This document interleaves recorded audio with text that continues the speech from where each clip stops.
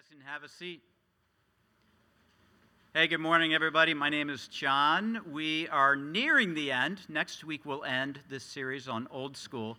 We're looking at a bunch of old guys in the Old Testament, and we're seeing what wisdom they can give us. Today, I'll be speaking on one of my favorite books. I do say that about just about every book in the Bible, yes. We're going to be looking at Jonah. So normally when we show a video, the video is like 2 or 3 minutes long. This thing is 9 minutes long, and I'm going to teach through the entire book of Jonah. So pay attention to this 9-minute video about Jonah.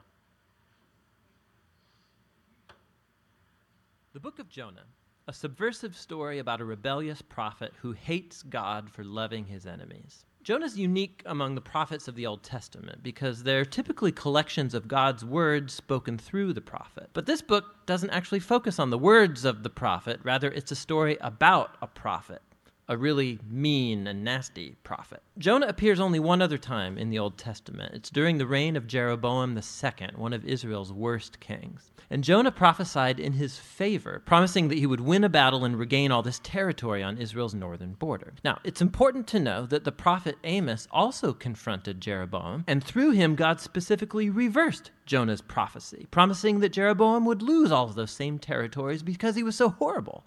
So before the story of Jonah even begins, we are suspicious of Jonah's character. The book of Jonah has a beautiful design with all this literary pairing and symmetry. So you have chapters 1 and 3 telling the story of Jonah's encounter with non-Israelites, first with some sailors and then with Jonah's hated enemies, the Ninevites. And each part offers a comic contrast between Jonah's selfishness and the pagans' humility and repentance. Chapters 2 and 4 contain prayers of Jonah. One is a prayer of repentance, kind of, and the other is a prayer in which Jonah chews out God for being too nice.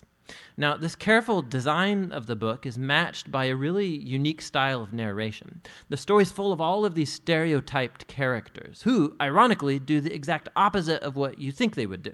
So you have the prophet, the man of God, who rebels and hates his own God. You have the sailors who are supposed to be really immoral, but actually they have soft, repentant hearts and turn to God in humility. You have the king of the most powerful, murderous empire on the planet, and he humbles himself before God because of Jonah's 5-word sermon, and even the king's cows repent. This kind of story fits what today we would call satire. These are stories about well-known figures who are placed in extreme circumstances, and they use humor and irony to critique their stupidity and character flaws. Let's just dive in and we'll see how all the pieces work together. The story opens as God addresses Jonah and commissions him to go preach against the evil and injustice in Nineveh, the capital city of the Assyrian Empire, Israel's bitter enemy. But instead of going east to Nineveh, Jonah goes in the opposite direction, finding a ship going as far west as you can go to Tarshish. Now the big question here is why? Why does Jonah run? Is he afraid? Does he just not like Ninevites? And we're not told yet. So the man of God tries to run from God, and he boards a ship full of pagan sailors. He goes down into the ship, and then he falls asleep. So God sends a huge storm to wake up his prophet, while ironically the sailors above board are wide awake to everything that's happening. They can discern that there's a divine power at work here. So they throw the dice, and they discover that Jonah, he is the culprit. So they ask Jonah to explain himself, and Jonah spouts off a whole bunch of religious mumbo-jumbo. He says, yeah, I'm a Hebrew, and I worship the Lord, the God who made the sea and the dry land. What a joke, right? God made the sea and the dry land all right, and Jonah's dumb enough to run from this God by getting on a boat? And when the sailors ask Jonah what they should do, he says, kill me, right, by throwing me overboard, which kind of seems noble at first until you realize this could actually be his most selfish move yet. I mean, what better way to avoid going to Nineveh? So he puts his blood on these innocent sailors' hands by trying to force them to kill him. They're reluctant, of course, and they repent to God even as they toss him over. The storm subsides, and they end up fearing the God of Israel, and unlike Jonah, they actually worship God. But God foils Jonah's plans to escape Nineveh. As Jonah's sinking, God provides this strange watery tomb for him, the stomach of a large fish. Now, of course, under normal circumstances, this would be certain death, but in this story, everything's upside down. And so Jonah's submarine death becomes his passage back to life. Cramped in the stomach of this beast, Jonah utters a prayer where he never technically says that he's sorry, but he does thank God for not abandoning him, and he promises that he will obey God from this point on, no matter what. And God's response is quite comic. The whale vomits Jonah back onto dry land. So once again, God commissions Jonah to go and preach in Nineveh, and Jonah complies. We're told that Nineveh was a gigantic city. It would take days to walk through. So Jonah gets one day in, and here is his message. 40 more days, and Nineveh will be overturned. It's 5 words in Hebrew. Now, his sermon is very short, and it's also odd. I mean, look at what's missing. There's no mention of what the Ninevites have done wrong, or of what they should do to respond. There's no mention of who might overturn them, and most noticeable, there's no mention of God.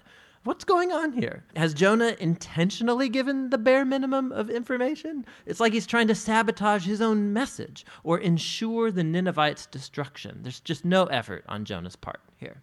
Whatever his motives are, the plan doesn't work, because no sooner does he utter this 5-word sermon that the king of Nineveh, the entire city, including all its cows, repent in sorrow and ashes. So for the second time, these evil pagans show themselves to be more responsive than God's own prophet. So God forgives the Ninevites, and he doesn't bring destruction on the city. Now, here's the brilliant part of the story. The last word of Jonah's short sermon, overturned, means just that, turned over. And it can refer to a city being overthrown or destroyed, like Sodom and Gomorrah, but it can also be used of something being transformed, like turned over and changed into its opposite. And so, comically, Jonah's words actually came true, but not in the way that he intended. Nineveh does get turned over as Jonah's enemies repent and find God's mercy. The final chapter brings all the pieces together. Jonah, he's fuming mad, and he utters his second prayer. He first tells God why he ran away back in chapter 1. It was not because he was afraid. Rather, it was because he knew that God was so merciful. And this is great. Jonah actually quotes God's own description of himself from the book of Exodus, and he throws it back in God's face as an insult.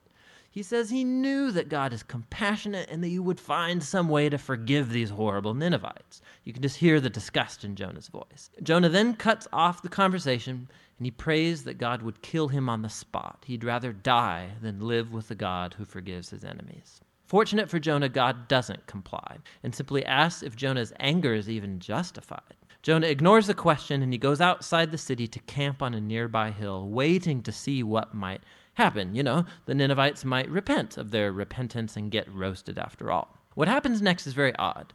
God provides this viney plant to shade Jonah from the sun, and that makes him quite happy.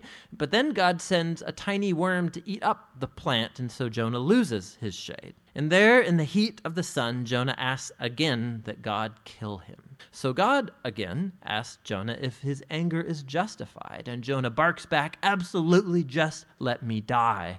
And those are Jonah's last words in the story. God's final words are what concludes the book. He says that this whole vine incident was an attempt to get through to Jonah, right? Jonah got all concerned and emotional over this vine, which he only enjoyed for a day.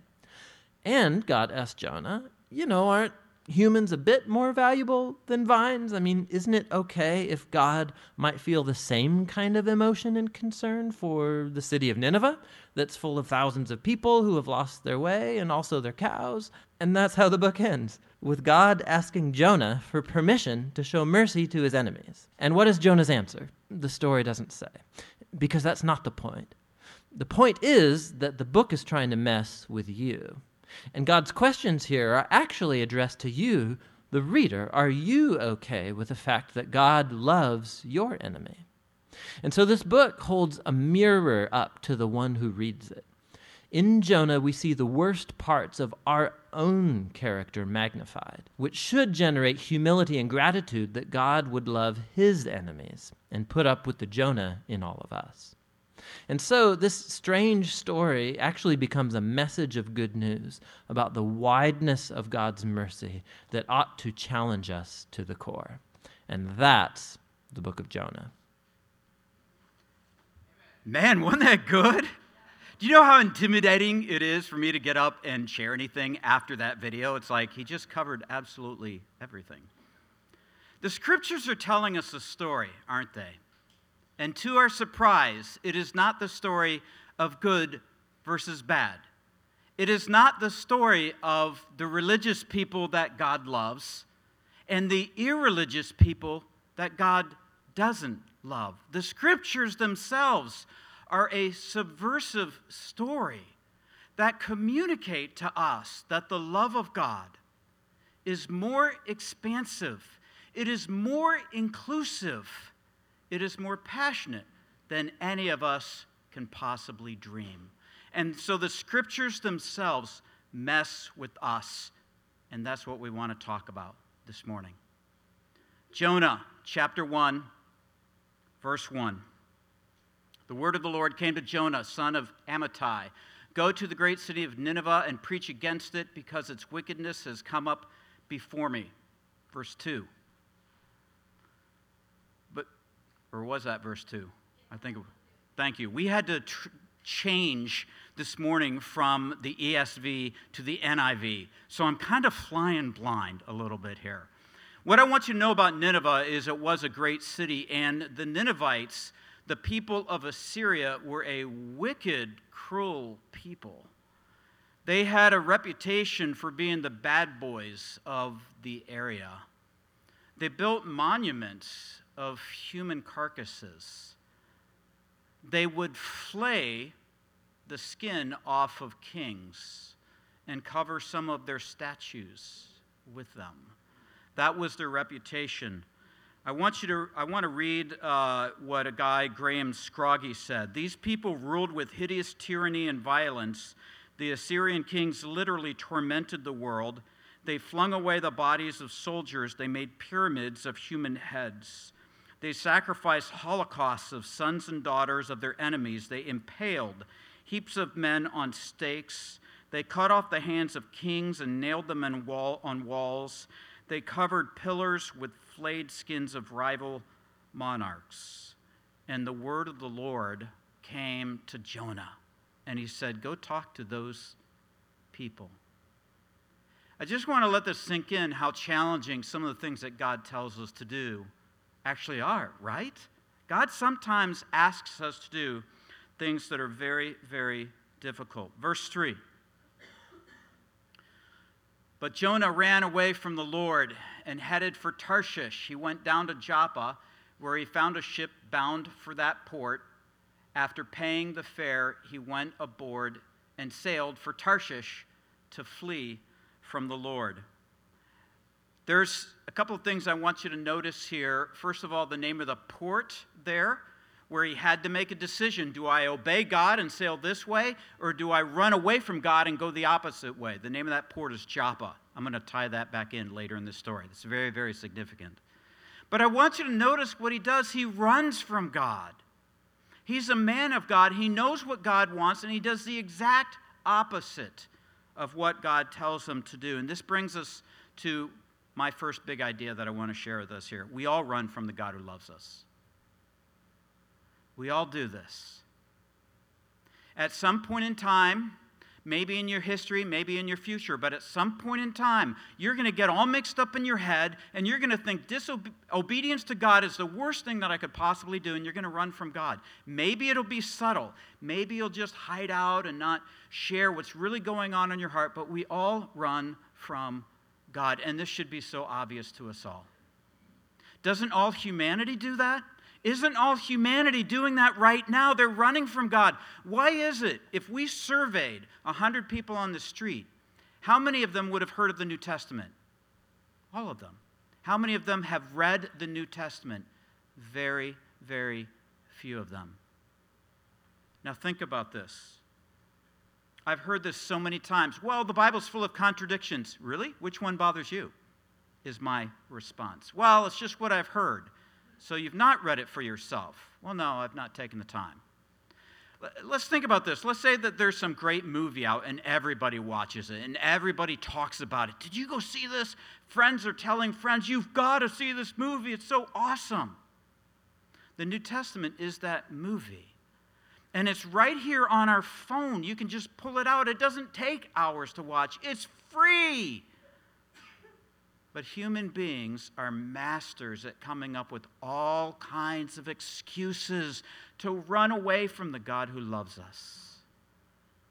And this is my experience as a Christian too. The reason God put His Holy Spirit inside of us, this is the only way He can get us to obey Him. We're so afraid of Him. We just want to run the other way, and I hope you connect with that. You are Jonah. I am Jonah.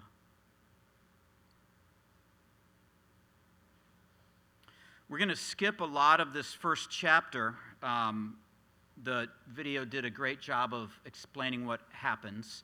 Jonah gets onto a boat, and he goes into the bottom of the ship and falls asleep. And this is not just, I didn't get enough sleep last night. This is the deep sleep of depression. There is a storm raging around the ship, and he is sleeping through it. How is that possible? That's the depression of someone who is trying to run away from God.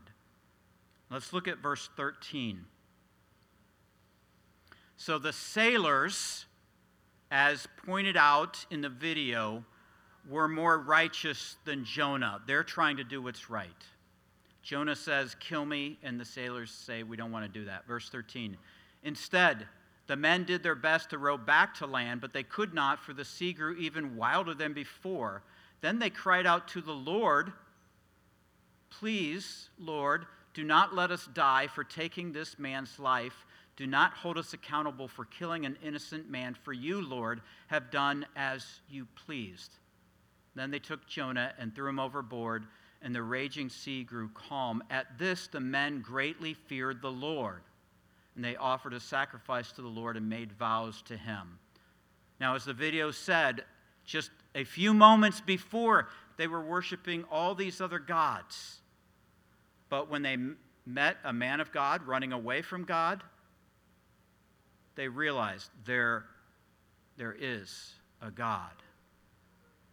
What's ironic here is that these sailors end up yielding their lives to in some way, shape, or form to God, even while Jonah is screwing up as bad as any human being can screw up. Do you see that? Like, he's running away from God. Talk about an effective evangelist. I'm going to run away from God, and all these people convert. Isn't that crazy? Isn't that absurd? That's what the story's supposed to do. The story is supposed to mess with us. And this brings us to the second big idea that I have here, is that God is really good. He's really, really good at saving people. He is really good. He knows what He is doing. I try to be very clear when I communicate the good news of Jesus as the most important news on the planet. I've shared this with you before, but what I tell myself, the message in my head when I get to talk to someone about Jesus, is this is probably the most important conversation this person has ever had. And I say that not because I think I'm all that, because I think the gospel message is all that. And the gospel message is so beautiful. And yet we're so reluctant. We don't want to offend anybody, and we don't want them to think that we're some kind of weirdo. And so we take the greatest news on the planet, we keep it to ourselves. And the non-Christian friend is thinking, what's wrong with you? Why don't you just talk to me about Jesus? I know you're a Christian. Why don't you just talk to me? Because we're afraid. And I've had so many conversations where I've realized how great God is at saving people. I mean, you don't need to raise your hand on this. I think a minority in this congregation were brought up in a Christian home. Many of us were de-churched. We kind of turned the radio off of God's voice, and we went our different way. Isn't it amazing that God used circumstances to turn that volume back up? Isn't that cool how He did that? Some of you are nodding your head. You know it's like, yeah, God's really good at that. How did He do that? Some of us, our lives were just really hard, and we were brought really low. And we thought, I need God. Some of us, that's not the story at all. Our lives were really blessed. And we saw how empty being blessed is without God. Isn't it amazing how good God is at saving people?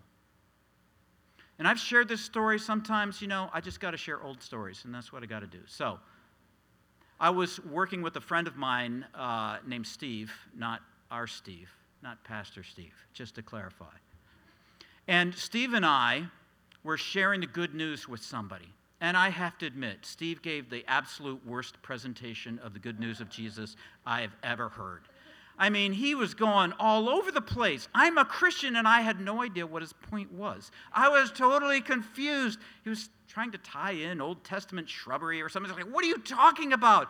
I was lost. And Steve says to his friend at the end of sharing that, he says, does that make sense to you? And the guy says, totally. In fact, the part that affected me most, and he went on to say something that I swear Steve never said. And I'm like scratching my head, and the guy says, I want to commit my life to Jesus. And I'm like, what is going on here? There's power in the message. God's really good at saving people. He's really good at saving people. Verse 17. Verse 17. Now the Lord provided a huge fish to swallow Jonah. And Jonah was in the belly of the fish 3 days and 3 nights. And I hope I can communicate this clearly. Getting thrown overboard and swallowed by this giant fish was like the best thing that ever happened to Jonah. You guys have gone through trials, right? You've gone through hardships, right? Some of us have been in the belly of the whale, in an impossible situation, like I'm trapped, I'm hemmed in, I can't get out. I can't fix my marriage. I can't get my kids to walk with God. I can't improve my finance. I'm trapped.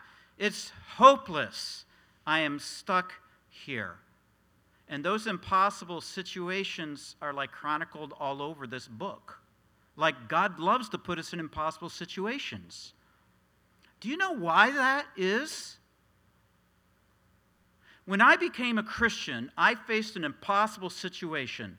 A holy God that demanded my return and a complete inability to come back to God. Our will does not want God. It was impossible. I was lost. I was separated from God. There was nothing I could do to save myself.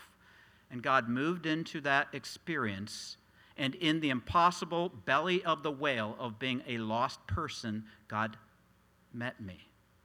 But what do? We forget. We live the Christian life out of our own power, and God has to bring up the belly of a whale, the impossible situation, to remind us. To just remind us and say, hey, I'm pretty good at this. This is like what I do so well. To take an impossible situation and move into it. And it may take a long time. But with that marriage, with that kid, with those finances, with your friends, with all those impossible circumstances that you can list out right now, I want you to hear this. God wants to move into that situation. God wants us to yield that situation to Him this morning. Are you with me? He loves to do that. He delights to be our Savior. Being swallowed by that fish was really, really a good thing. We're going to skip all of Jonah's prayer in chapter 2. I want to draw your attention to a single word. It's the word chesed. It's the word chesed. It's a Hebrew word that is so difficult to translate that translators just came up with new words. They took loving and they took kindness and they stuck it together and said loving kindness because they couldn't interpret it because it's so unusual. Chesed is a faithful, emotional love that comes from the heart that I'm going to bless you, I'm going to favor you. It doesn't make any sense, but that's just who I am. And Jonah, in the belly of the whale, all he had was chesed. All he had to bank his life on was, okay, would you remember me in your loving kindness? So the third big idea is this. When all hope is lost, God's steadfast love remains. God's steadfast love remains. Let's look at chapter 3, verse 1. I got to admit, I love this verse. Then the word of the Lord came to Jonah a second time. In the eyes of what Jonah was called to do, there's nothing worse than he could have done. It's like, I'm not obeying you. I'm going to ignore you. I'm going to run from you. And God's like, okay, you can run. But then the word of the Lord came a second time. Why doesn't it say, so God smote Jonah, O mighty smiter? Why didn't it say that? Instead, the man that failed, and God says, I'm not done with you. And the word of the Lord came to him a second time. Those of you that have been de-churched, this has become true in your life. Like you were brought up in the church, and you heard the word of the Lord, and then you walked away from God for a long period of time, and God said, okay, I'm not done. And the word of the Lord came a second time to you. Verse 2. Go to the great city of Nineveh and proclaim to it the message I give you. Jonah obeyed the word of the Lord and went to Nineveh. Now, Jonah was a very large city. It took 3 days to go through it. Jonah began by going a day's journey into the city, proclaiming 40 more days, and Nineveh will be overthrown. Now, you just have to picture him in your mind. His clothes are bleached white now. It's like, why did the city respond? I'll tell you why the city responded.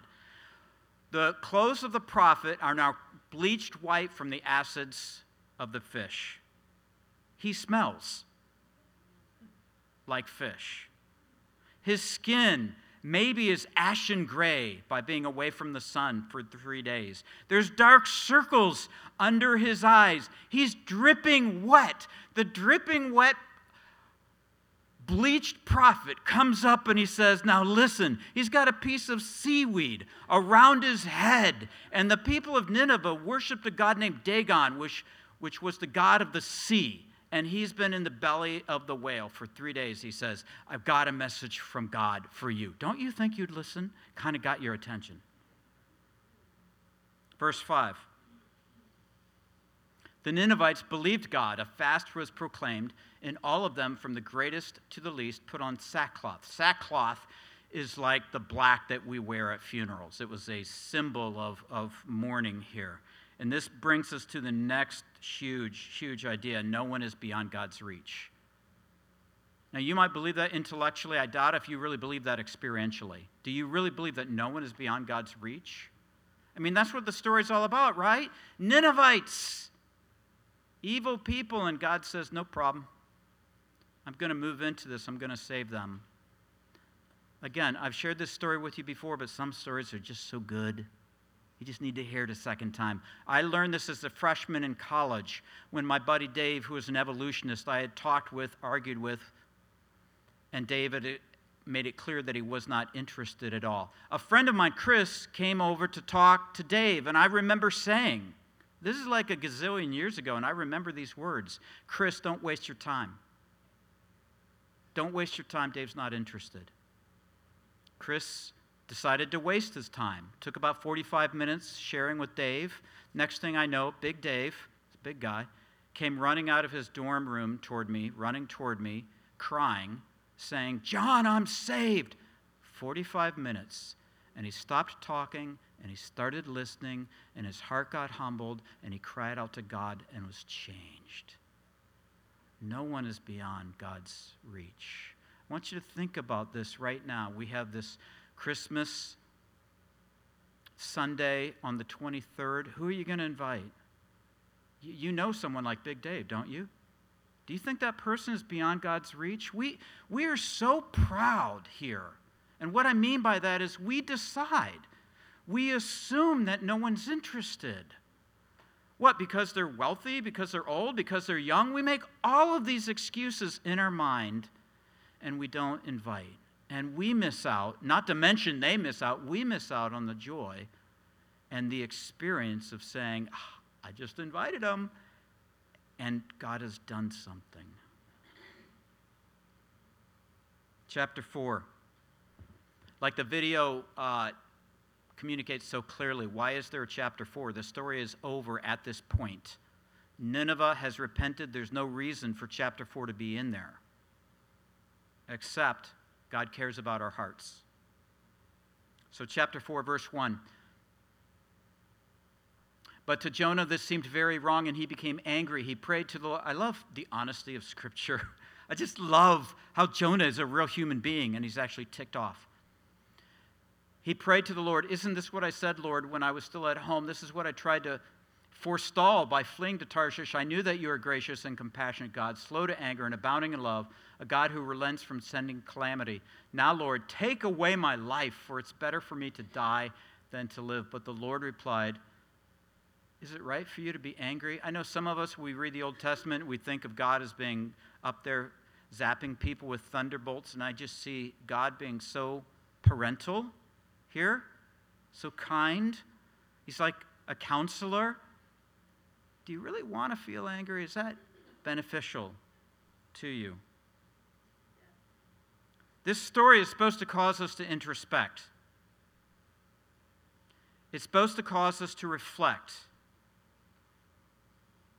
We need to think about this. Are we embarrassed about Jesus?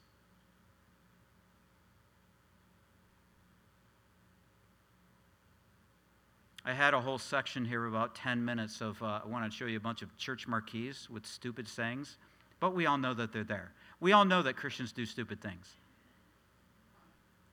But the best sign to your friend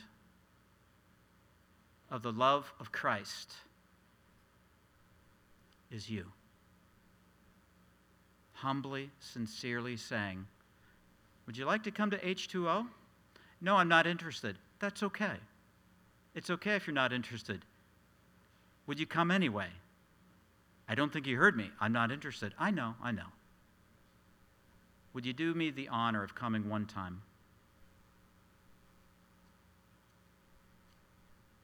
Verse 5. Or not. All right, this is God intervening right here. We know where the story goes, right? Jonah wants fire to fall from heaven, and God works in his life, and he causes this plant to grow over Jonah's head, because God is trying to communicate to Jonah, listen, there are things in your life that you care about a lot. Maybe it's football. Maybe it's your car, your home. And God communicates to Jonah and to me, and hopefully to you, God is on a different wavelength than us. He cares and loves and pursues things that we tend to not even think about. And God wants to kind of walk past our defenses and get into our heart and a little mess with that and say, "This is me. This is who I am. Do you see who I am?"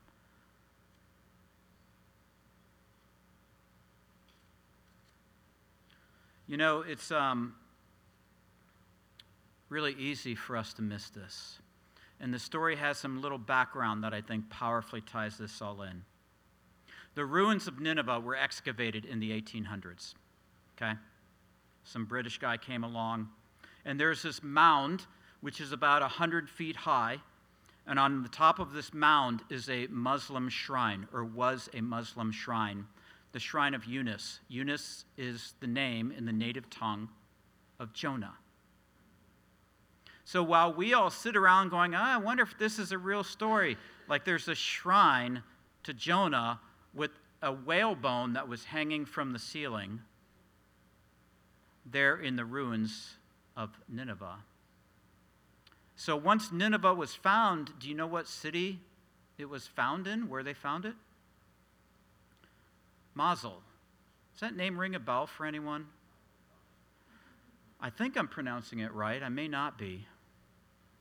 It's a city when ISIS in 2014 started blowing up all of these artifacts and they tried to destroy history. In the town of Mosul, is that right? Okay, no one knows. In the town of Mosul, they destroyed something. They destroyed what was known as the tomb of Eunice or Jonah. So right there in the city, there's these ruins and there's this tomb, supposedly of this man that we're reading about, and it was destroyed. And underneath, so once ISIS had done their work, archaeologists were able to come in and they did this excavation, and they found underneath this tomb, they found this plaque that was to King Esarhaddon, if I'm pronouncing that right, which was another biblical story. My point is, as we wonder whether or not this story is true, there's all this evidence that this is an actual thing that happened. There's a couple other allusions that I want to make before I close off here. First is to Jesus and his preaching. Jesus said, just as Jonah was in the belly of the whale for 3 days, so will the Son of Man, referring to himself, be in the earth for 3 days and 3 nights. And this strikes me that of all the illustrations in the Old Testament that Jesus could choose, he chooses the Jonah story as the symbol of his death and resurrection. Are you tracking with me? This is really powerful. There's so many Old Testament stories that Jesus could have said, so like Abraham sacrificed his son, so God will sacrifice me. He didn't. He said the only sign that would be given to this generation was the sign of Jonah. And he's referring to his own death and resurrection. Because the story of Jonah encapsulates the message of Jesus, that Jonah was off doing his own thing while God was saving the world. The other thing I want to go back to is that port of Joppa. This is really cool. I like cool things. This is really cool. So, what is Joppa? So in the New Testament, the Christians, for a period of time after the death and resurrection of Jesus, the Jewish Christians only spoke to Jews. Almost every person in this room here is a Gentile. We're a non-Jew. And the Jews of Jesus' day, after the resurrection, they only told Jews about Jesus.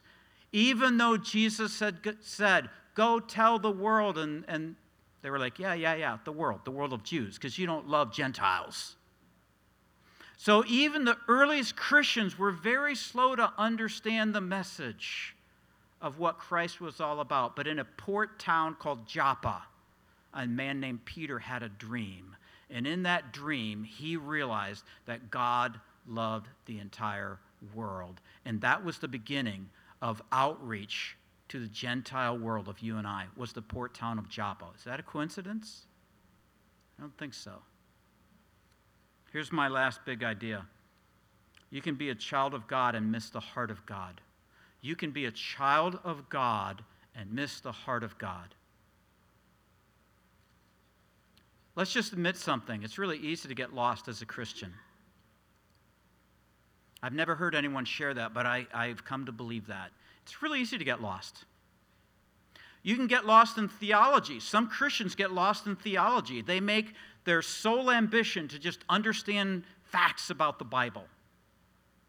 You can get lost in experience. You can come on Sunday and worship God and raise your hands inside of a building with a lost world outside of the building. You can even get lost in community. Community is a great thing, but you can make your community all about the closeness of your friends and the intimacy we have. We can get lost. And this story is in Scripture in order to bring us back, especially in this Christmas time, remembering that Jesus came to earth for us. This story is here to mess with us.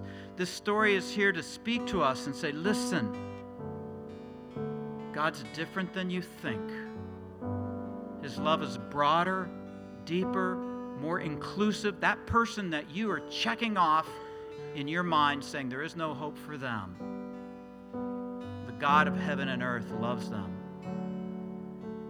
And so I, for one, want to be a repentant Jonah and come out from under my little plant and begin to care, continue to care about the things that are on the heart of God.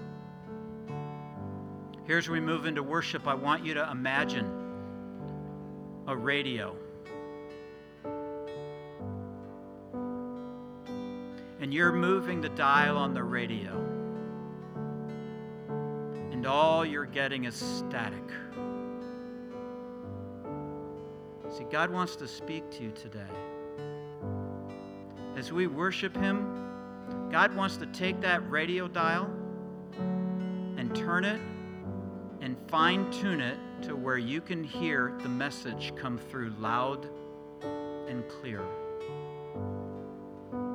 So can we just pause and reflect? We're going to take about 1 minute to just sit in silence and ask God to speak to us. God, what is your message for me? Can we all bow our heads and ask God to speak?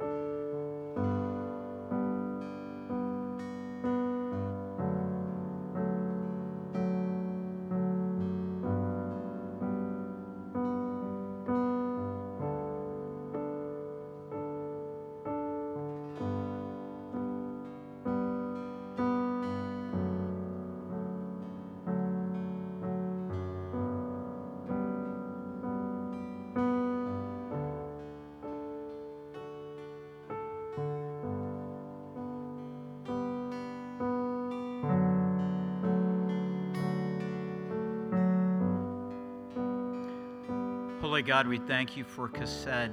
We thank you for an unfailing, passionate love that comes from your heart toward us. We're in this room because of that. Because you chased after us. And we get to be the objects of your Kased and the message bearers of Kased to the world. And we give you thanks for that. So now, Lord, we come by a choice of our will, not just to listen to the band play songs, but to engage our hearts in worship, to lift our eyes up to heaven, by faith to see the one who came and died and rose again, and to respond back with all of our hearts and our voices singing loud and proud, without embarrassment or shame, that Jesus Christ is Lord. So we come now and worship. It is in his name we pray. Amen. Please stand with us as we worship.